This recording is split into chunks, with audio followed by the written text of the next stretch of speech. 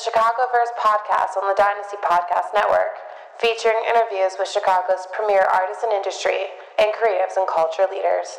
Hosted by Jaime Black. Welcome to Chicago. Hi, Mom. Right on. Third and final interview of the night, man. Here again, of course, at Closed Sessions in Soundscape Studios, office studio space here in Chicago. Final guest of the night, and again, for the third time tonight, a guest we have not had on yet, but who I have been aware of your work, and again, in the back of my head, thinking like, I always have this mental checklist of like, that person's doing stuff, we got to have him on the podcast sometimes. And sometimes it's like, okay, we get him on a week later, and other times like, man, how have we not had Owen Bones on? Owen Bones, man, welcome to Dynasty Podcast, man. Thank you so for much having for me. coming up. Thanks for having me, man. Absolutely. So you are a DJ, producer, you do a whole bunch of stuff, and again, I always kind of open with like, give us some background on how you got started in your creative craft. When did that start for you? How did it happen? Yeah, well, I'm born and raised in Chicago. I went to Chicago public schools and met a lot of creative people there, and I've been playing drums for a long time. I made bandmates in middle school, and I played in a band called Give Back that some people watching may know of for a long time. And yeah, probably I've been trying to teach myself Ableton for 7 years now, I would say. And about 4 years ago, I started taking production electronic music very seriously, and here I am. There you are. So you've been doing the electronic music thing for about 4 years, you said. What was it about that drew you in? You know, if you started on drums, which some purists are going to be like, well, drums is a real instrument. DJs aren't real musicians. Yeah. Like, what was it about, doing the more digital side of things that brought you over from playing like a more tactile? Yeah. Just expressing myself, I'd say. I mean, I've always liked electronic music. I would say that I was one of the earlier people in my friend group that was listening to electronic music or just house music, Daft Punk, whatever, when we were very young.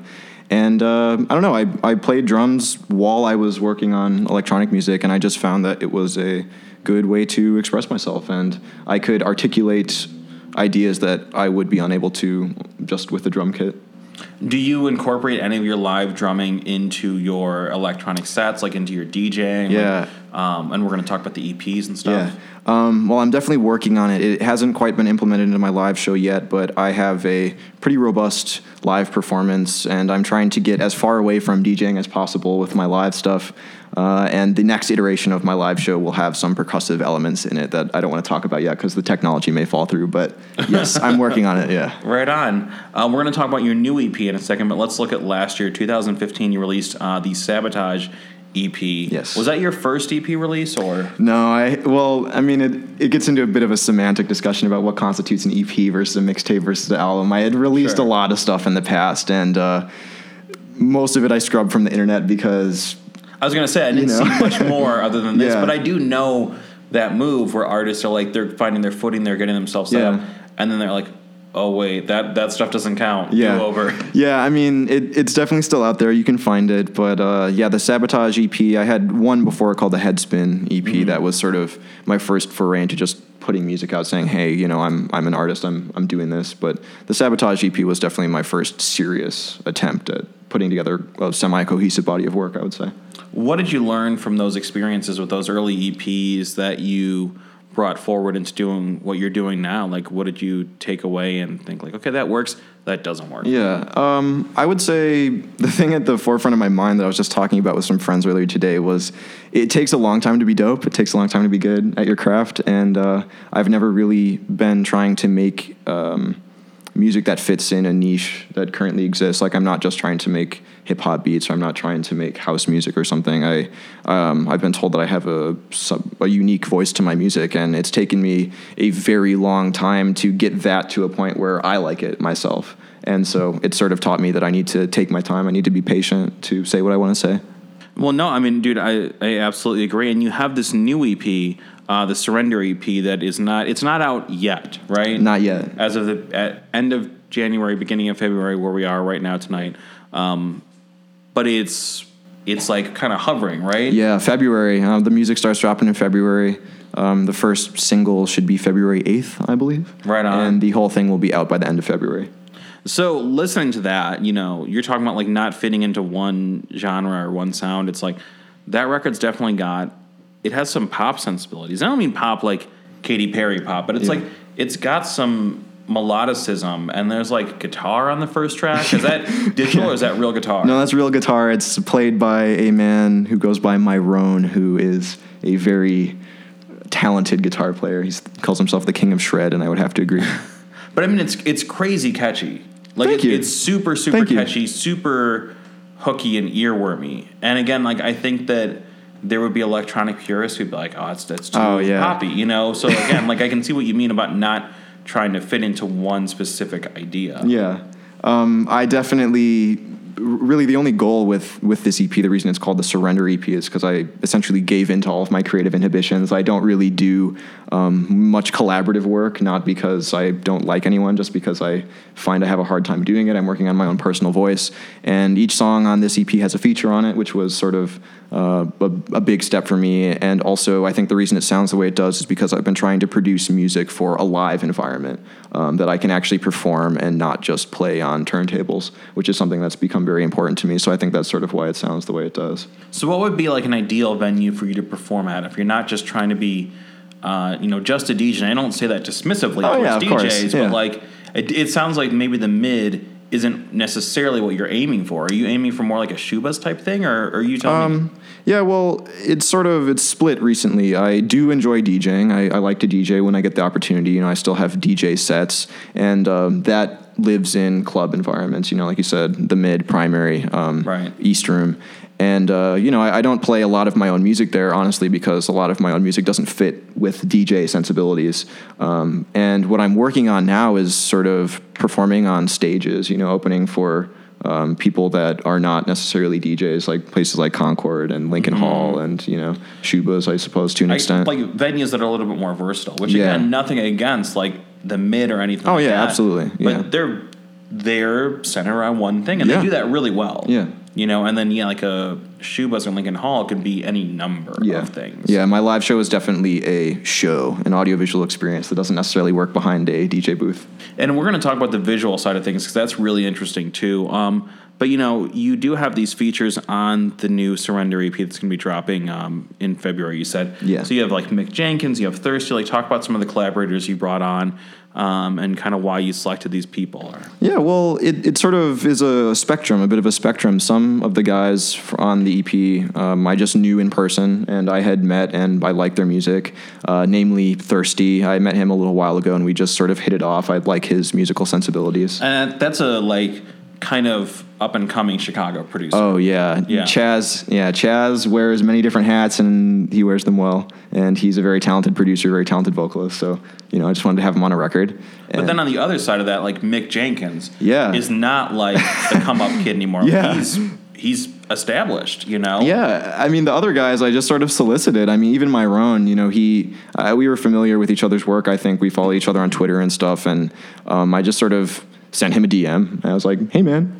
Slide in his DM. Yeah, and that's how it happens. And these guys only respond if they like my work. I wasn't trying to solicit them or anything, but with Kevin Abstract and Mick, Mick, he sort of just tweeted that he was doing features, and I got to talking to him and said more or less, I only want to work with you if this is a song that you like. If you like this beat, then we can go forward. And he dug it. Yeah, he actually didn't realize that I was the producer because I was doing all the A&R for this, and I was like sending a bunch of emails, and he, I had to follow up with him a couple times, and he eventually listened to the beat, and he was like, "Oh, this is dope. Who made this?" And I was like, I made it. It's but me. You're doing a lot of, we were just talking to Chris Krakenbeck Spencer before you about the DIY thing. Yeah. And keeping a small team or doing a lot of the things yourself. And it sounds like that's what you're doing too, where you and I set up this interview ourselves just through Facebook. Right. But it sounds like you were managing a lot of aspects of your career yourself. Is that fair? Yeah, I'm pretty used to doing almost all of it. I mean, I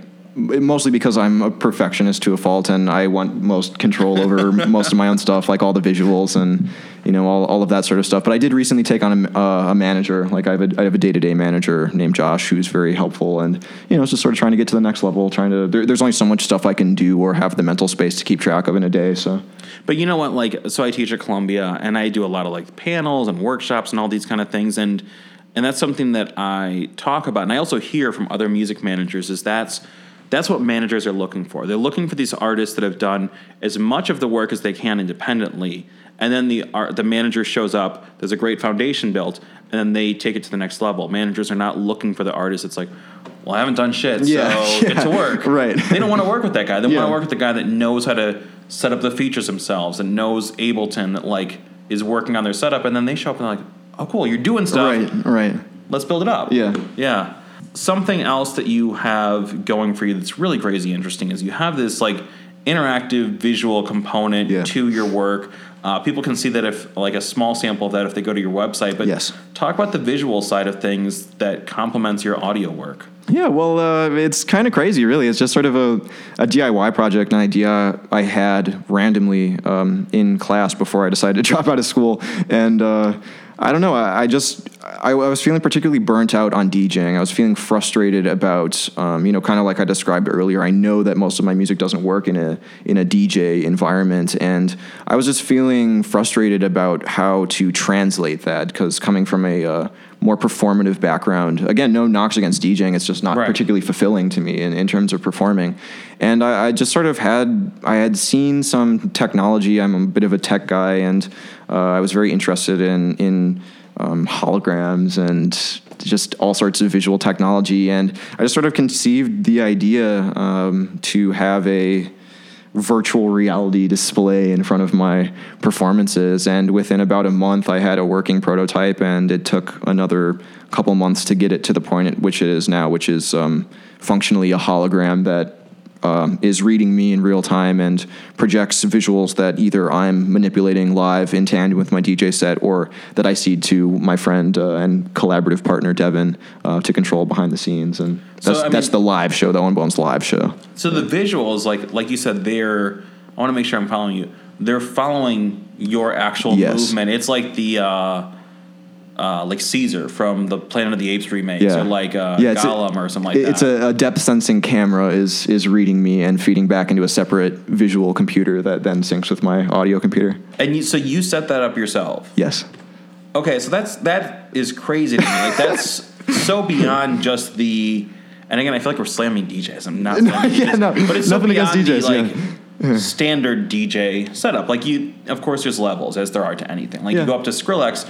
That's a production. You go to, like a dive bar DJ. They're not doing that. Right. So, A, I guess, how did you teach yourself that? And B, like, what made you think, like, man, I kind of want to build this whole other component and make my life infinitely more difficult? Create way more work for myself than I need to. Yeah, that's a very good question. I still ask myself that pretty much every day. I would say, I don't know, I just get bored very easily. I've always sort of... I just like to be on the bleeding edge of things in terms of music, in terms of technology. It just fascinates me to look at the bleeding edge, what people are doing that no one else has done before. And, like I said, it's an intersectional discussion, but I sort of looked at where I wanted to be versus what the status quo was and what DJs and current electronic music performers were doing. And I was like, okay, I can pull this off. The technology is not that ludicrous. I can read a couple PDFs and buy a Xbox Connect and figure this out. And yeah, it sort of took shape as I was doing it. I spent a good chunk of money just building a computer and doing some stuff, just hoping it would work out. And then it did work out, and I was able to improve upon it. So now I'm just kind of rolling with that. That's insane. It's really, really interesting, though, because, again, I think that it's smart because you almost have to have... Gimmick is not the right word, because that sounds very cheap, but you have to have some kind of enhanced component now to stand out, because... there's just no shortage. Everything is competing with everything. Yeah, and everyone's a DJ. Everyone's a DJ, but not just in the DJ scene. Like, if you're a DJ, you're competing against people giving a shit about the new Avengers movie. Yeah. You know what I mean? Like, everything that's out there is competing for people's 1 second of attention. So if you have that kind of thing and they haven't seen it before, that's really exciting. Yeah, absolutely. So something that I'm going to put you on the spot with, and you can totally say no. I recently asked this of Taylor Bennett, the Chicago rapper. We were doing an interview, and he was talking about all these key ways that he was developing his career independently. And I thought it was so interesting that I said, let's do a workshop. We do a lot of workshops with Dynasty Podcasts. And I said, can we do a workshop this year? And he said, yeah, maybe he was just being polite, but I'd like to think that he wants to do that at some point this year. Yeah. Everything you're talking about with the visual construction, dude, I would love to do a live workshop where we could like showcase just all the different ways that artists can build out this enhanced kind of component. And if you're like, fuck no, I don't want to give away my secrets, that's fair. But I don't know, man. I think that'd be so interesting because I think what we're talking about and what you're talking about, it's cool on this podcast, but I think like that's something like a room of people would love to see. Yeah. I mean, well, first of all, I would love to do that. That'd be amazing. Yeah, I would love to do that. Second of all, I sort of like to make the clarification. I don't consider myself a visual guy at all. Like, I learned this technology just to do an idea that I had in my head, and I sort of learned as I went. And now I understand this very specific, niche that I think may have, obviously it's funny. I'm not going to say exactly how I do it, but the technology that I'm using is pretty simple, pretty DIY stuff. Just the application of several very basic components has turned it into what it is. And I think that that's important for people to see, for other artists to see, is like, you can just buy some shit at Home Depot and like make a really interesting live show, But what I think is really interesting about so many artists, and again, I see this teaching at Columbia and just talking to so many people, is sometimes somebody will come across like a really cool thing that they do. Yeah. And then I go, oh man, that's amazing. That's so cool. And they go, oh, it's easy. Yeah. And you're like, that's not easy. It's easy for you because you know how to do it. Right, yeah. But like for a lot of people, they would look at what you're describing, and I've again seen it on your website. I couldn't do that. You know what I mean? Like, you're like, well, it's pretty easy, but I would not be able to put those tools together independently on my own without instruction, or with instruction probably. So I mean, that's something we can explore this year. Yeah, absolutely. Man. But right on, the EP is called Surrender. It's got a bunch of great guests on it. It's super catchy. Thank you. What else is coming up for you this year? What have we not talked about? I'm just doing more work. I don't really have anything formal to announce. My EP is going to be up by the end of February. I'm going to have an EP release show for that, where you can see the full version of my live show that's up to date. I'll be announcing that on my social media and stuff. And aside from that, I tend to hibernate a lot. I tend to sort of disappear for a little bit because I have a very high standard for myself in the work that I put out. I don't want to announce anything prematurely. But to anyone that is a fan that is watching, I'm already working on my next project that you probably won't hear about for like another year or so. But I'm working on stuff. I'm working with more rappers. I'm working on my own live show. I got a lot of stuff in the oven. So, did I see on your Twitter that you said something about doing South by Southwest? Or is that yes. just an idea? No, I will be at South by Southwest this year. Again, nothing formal to announce yet, but there's going to be some like little showcases and maybe some branded events if I'm on my corporate sellout game in time. So, dude, corporate sellout game, that's where it's at. Yeah, you gotta pay your bills, that's the man. Move now. Gotta pay your bills. I think I'll see you in Austin then. Absolutely. But Owen Bones, man. Again, the EP is called Surrender. It's going to be out this month in February 2016. And dude, again, like I've been seeing your name for a long time. I've been seeing your work for a long time. So I'm so glad that we finally got to actually do this, because again, you were on my mental list of like, I got to get that guy on at some point. It's been, he's doing all these things and we haven't talked yet. So thank you so much for coming on. No, dude, thank you. Appreciate it. Thank you for having me, and I appreciate it. You've been listening to a production of Dynasty Podcast. Find more Dynasty Podcasts at dynastypodcast.com. For the Dynamic Dynasty, Dynasty Descend.